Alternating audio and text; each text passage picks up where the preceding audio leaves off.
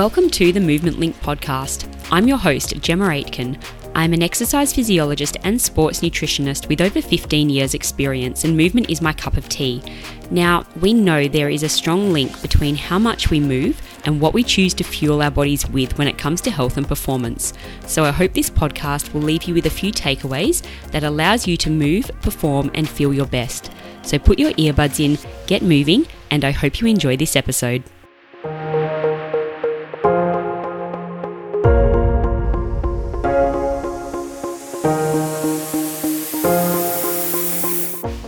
All right, guys, welcome back to another episode of the Movement Link podcast. Now, in today's episode, I'm going to be looking at hip mobility. So specifically looking at what it is, why it's important, some ways that you can start to improve it, and then also how much hip mobility you might need as an individual. So to start, I'm just going to define a few terms because I do think that will help in terms of providing a basis of understanding as I move through a few examples later in this episode. So let's actually start by looking at the terms flexibility, mobility, and also stability. Now, we often hear these terms thrown around and used interchangeably, whereas they are all quite different, and each of those serves a very different purpose. Now, there are variations on each of those terms, but for the sake of keeping it simple in today's episode, I'm going to run with flexibility, mobility, and stability. Now, I'm also going to use the hip joint as an example. So when we look at flexibility, this is passive. So this is how far you can take a joint with some assistance. So from a practical perspective, if you are standing up and you hug one knee to your chest, then you are physically holding that leg in place in hip flexion. So it's a passive movement, and this would be a demonstration of your flexibility, okay? Because you're assisting yourself to lift that leg up into position. Now, when it comes to mobility, I like to think of mobility as movability. So this is your body's ability to actively move a joint. Now, having good mobility is going to also require you to have adequate strength and also control of the muscles around that particular joint. So if we go back to that example that I used just a second ago where somebody was standing up and you hug your knee to your chest, then that's obviously a demonstration of flexibility. But to look at your mobility by comparison, you would be standing up, and your goal here would be to actively lift one knee up to your chest as high as you can without assisting in any way. Now, if you have good mobility, you should be very close to matching your flexibility, or within, say, 10% of the range that you were able to achieve passively when you hugged your knee to your chest. Okay, so it's a really simple test that you can do from home. If you stand up, hug one knee to your chest, just make a mental note of how high you can bring that knee or how close to your shoulder you can get, and then do the same without any assistance, so without assisting yourself with your hands, and just make a note of the difference and also compare your left versus right. Okay, because it can be quite an interesting test just to gauge what your flexibility and mobility are like on your left and your right sides. Okay, so they're the terms flexibility and mobility. Now, the third term that I will cover quickly is stability. And as I said, when we look at mobility, I like to think of this as movability. Now, when we look at stability, I like to think of this as stayability. So do you have the control to hold your body and your joints in one position despite perhaps some unbalanced or external forces acting upon you? Now, a really simple example of this that we commonly see is a test that I'll often run when I'm assessing someone for stability. And this is when I ask somebody to stand on one leg. Now, somebody who has, pretty good glute, hip, pelvic and core stability will be able to lift one foot up off the floor without leaning to the side, without bending the other knee, without wobbling, or without having to shift the hip to the side to compensate. So by comparison, in somebody who has poor stability, then we're going to be seeing all of those little compensations happening to help keep the body stable or still. So you'll often see for someone with poor stability, they'll lift that foot off the floor. You'll see a lot of movement around their ankle joint. You'll see the hips and the torso start to shift to help counterbalance and keep that person stable. So they're the terms flexibility, mobility, and stability. And even though they are often thrown around together, as you can see, they are all quite different. Now, let's look at all of the movements that our hip is capable of performing, and I'm going to run through each of those because that's going to, as I said, provide a little bit more of an understanding as to why we need a certain amount of hip mobility when we are performing day-to-day activities, sports, hobbies, and things like that. Now, our hip is a ball and socket joint, so it is extremely, in someone with good movement, it's extremely mobile, or it's designed to be extremely mobile.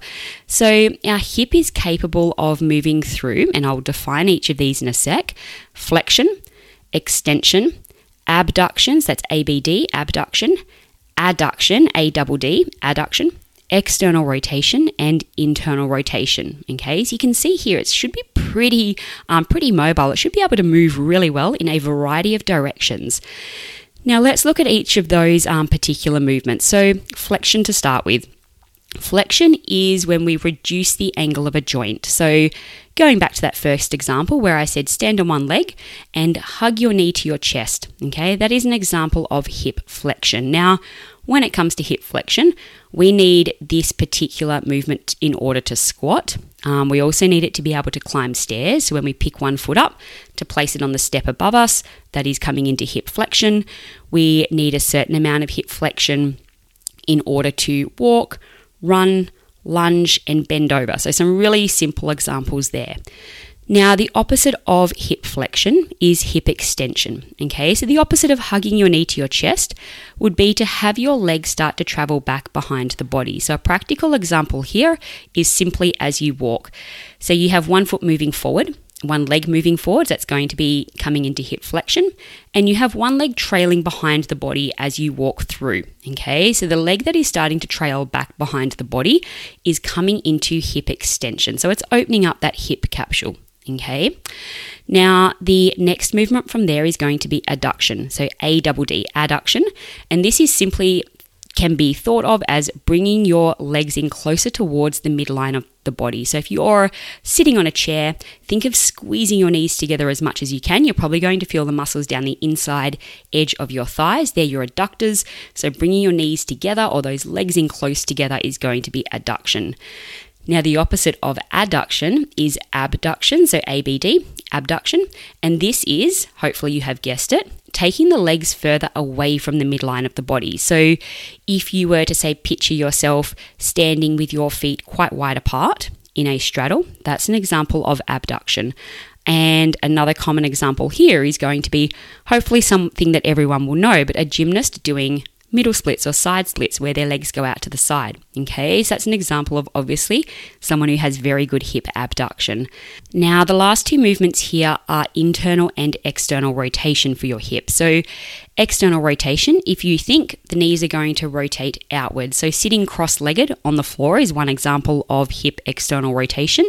Sitting on a chair, crossing one ankle over your knee, that is another example of external rotation there. So internal rotation is the opposite, when your knees start to rotate inwards. All right, so they're the 6 primary movements of your hip joint: flexion, extension, abduction, adduction, internal and external rotation. So now that we know a little bit more about how our hips move, let's look at why hip mobility is important. So we all need a certain amount of hip mobility to allow us to be independent in performing and carrying out our everyday tasks.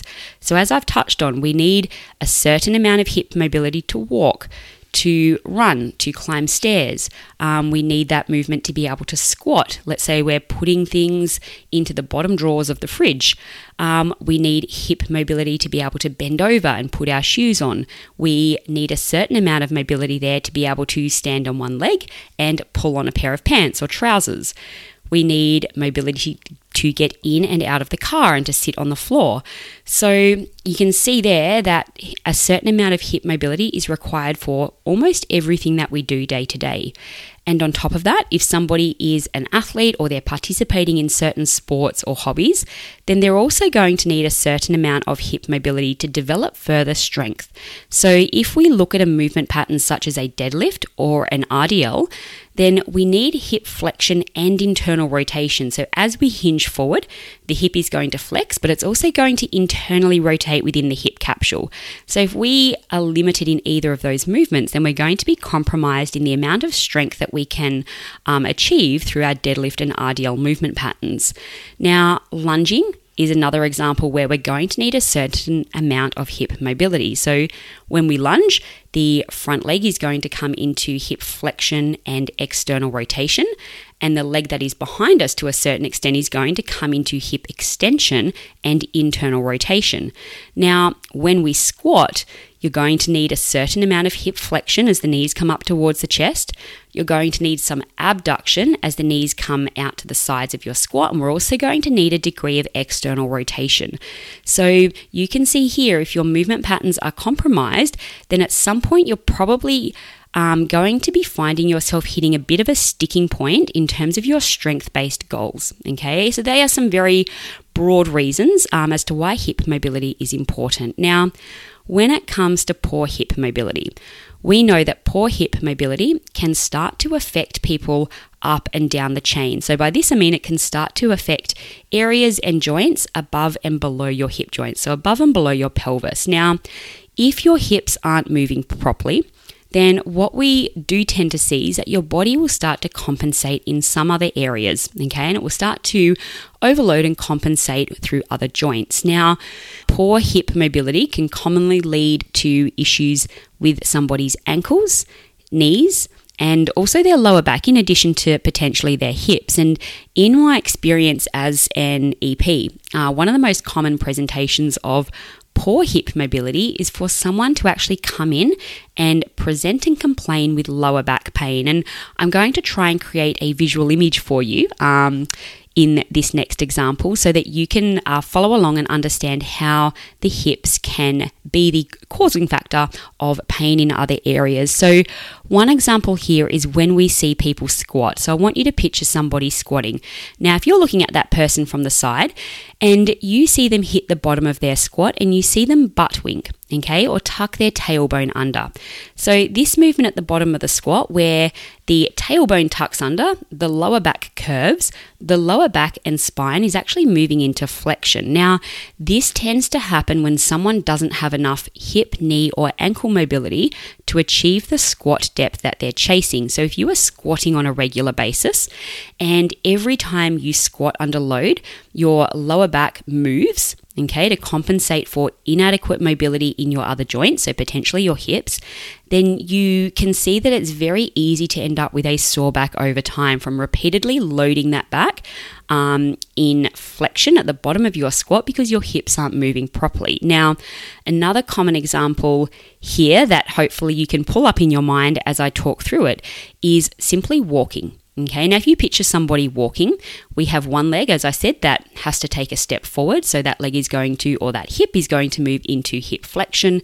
And then by consequence, we have one leg that is going to come back behind the body into hip extension. Now, for somebody that doesn't have adequate hip extension, when they walk, where are they going to get that movement from? So if their hip doesn't move enough for that leg to travel behind the body, then we're going to start to see the lower back shift into lumbar extension instead. So you can imagine the potential impact that this can have over a long period of time. Every time somebody is walking, and they might be somebody who goes out and enjoys, a 60 to 75 minute walk several times per week as part of their exercise routine. So if their hip is not moving adequately into extension, and every time they walk, they're constantly moving into lumbar extension and loading their lower back, then that lower back can really end up quite stiff, quite tight, and quite sore over time from overuse. So our body is really smart, right? If it can't get the movement that it needs from the hips, then it will start to look elsewhere and it will draw that movement from another joint. Okay, so when it comes to managing or mitigating issues relating to poor hip mobility, the simple answer here is to start to move more, okay? And it doesn't have to be structured or fancy. So some really simple, perhaps corny examples are to start squatting when you brush your teeth. So you should be, hopefully you're all brushing your teeth for at least 2 minutes. I believe that's the gold standard. But when you're brushing your teeth, can you actually hold a squat with your feet flat on the floor for the duration that you spend brushing your teeth? Okay, so that's a really great way to start to test out your hip mobility. And if you can't hold a squat for those 2 minutes, start with 5 seconds, start with 10 seconds. Okay, so break it down and gradually build it up. Other things that you can start to do to help manage hip mobility is find a good 5-minute morning hip mobility routine that you can do as soon as you get out of bed. Now, I have several things on my Instagram page if you scroll back, but you could also Google 5-minute morning hip routine, and I have no doubt that something on YouTube will pop up. Other things you can do some hip cars when you're talking on the phone. So stand up, move your hips around. You can also start to factor in 5 to 10 minutes of hip mobility into your warm-up before you train. And even, 20 to 30 minutes, if you have it a couple of times per week, can really start to make a difference if you're also taking other ad hoc opportunities to move. Now, when it comes to hip mobility, a lot of people ask, well, how much time do I need to put into this in order to see some improvements? And to be fair, it is going to take the same level of application and intention as somebody who is wanting to improve their strength. So if you put in, 5 really lackluster, half-hearted minutes of gentle hip movement into your warm-up or at the start of your day, then you're probably not going to see significant changes in how your hips move, or perhaps notice any significant differences in terms of how your hips are feeling. So that level of application and intention needs to be purposeful. So this is generally, for a lot of people, going to require a specific and some sort of dedicated hip mobility routine. Now, if you don't know where to start, I run mobility and flexibility assessments, so please reach out to me. I will pop my contact details in the show notes and also run through them at the end of this assessment. But it can be very simple to come up with 2 or 3 simple exercises that you can do on a regular basis. So on most days during the week, they can be factored into your other training and your other exercise that will help you get on top of this and hopefully help mitigate issues that can stem down the track from having poor hip mobility. So in terms of where to start, I'm going to run through a few specific exercises and things that you can start to play around with. Now, one of the most simple ones is simply to start by squatting and play around with your stance width here. So play around with squatting with a narrow stance, so having your feet quite close together, and then also take your feet a little bit wider apart and try squatting with a wider stance. Hinging, as I touched on before, things like your RDLs, so your Romanian deadlifts, your standing good mornings can be a great way to start to train hip hinging, hip flexion, basic hip internal rotation. Doing some lunges, okay, so factoring some lunges into your warm-up. And don't forget to move to the side here, so some lateral lunges as well as forwards and backwards, because remember, our hips also move out to the side, so they abduct, and we need to ensure that we've got adequate mobility through our adductors in order to squat. Okay, sitting on the floor with your legs crossed and also getting up off the floor without using your hands is a great indicator of hip mobility and something fun to play with. Okay, now the number of adults who find it uncomfortable to sit on the floor with their legs crossed is quite concerning. So kids often put their parents to shame when it comes to movement quality. So a simple test that you can do if you're wanting to test out the quality of your hip mobility is to sit on the floor with your legs crossed for 5 minutes. Okay, so your knees should be relatively close to the floor and you should feel reasonably comfortable. Okay, and then the defining factor, you should also be able to move out of that position after 5 minutes without feeling stiff and sore. Okay, so super simple test that you can run from home. And as I said, if you are unsure where to start, please reach out. So very simple to create a plan that is specific to you and your needs that you can then take away and run with and implement into your current routine. So how much hip mobility do we need? And this is a question that people will commonly ask when I see them. And my answer to this is going to be that it depends, because in all honesty, for most people, we probably don't need as much hip mobility as we think we do. But having said that, we could probably all do with having a little bit more than what we've got. So we certainly don't all need or want to be able to do full splits. Now, as a general rule of thumb, my suggestion to someone who is wanting to improve their hip mobility is, once we've completed an assessment, is for that person to work on achieving as much hip mobility as they need to be able to complete whatever they need to do or enjoy doing each day. Okay, so that's going to be anything relating to the movement requirements for the sports that they enjoy playing, the hobbies that they enjoy participating in, and then any general activities day to day. And then on top of that, my suggestion is to also work on developing just a little bit more so that person has an injury buffer. So that extra bit of mobility is hopefully going to be your insurance against injury. Now, the mobility requirements, as I said, is going to be largely dependent upon an individual and what they enjoy and need to be doing each day. So a 40-year-old who enjoys surfing, perhaps they enjoy going to the gym a couple of times each week. They like to do their squats and their deadlifts in the gym.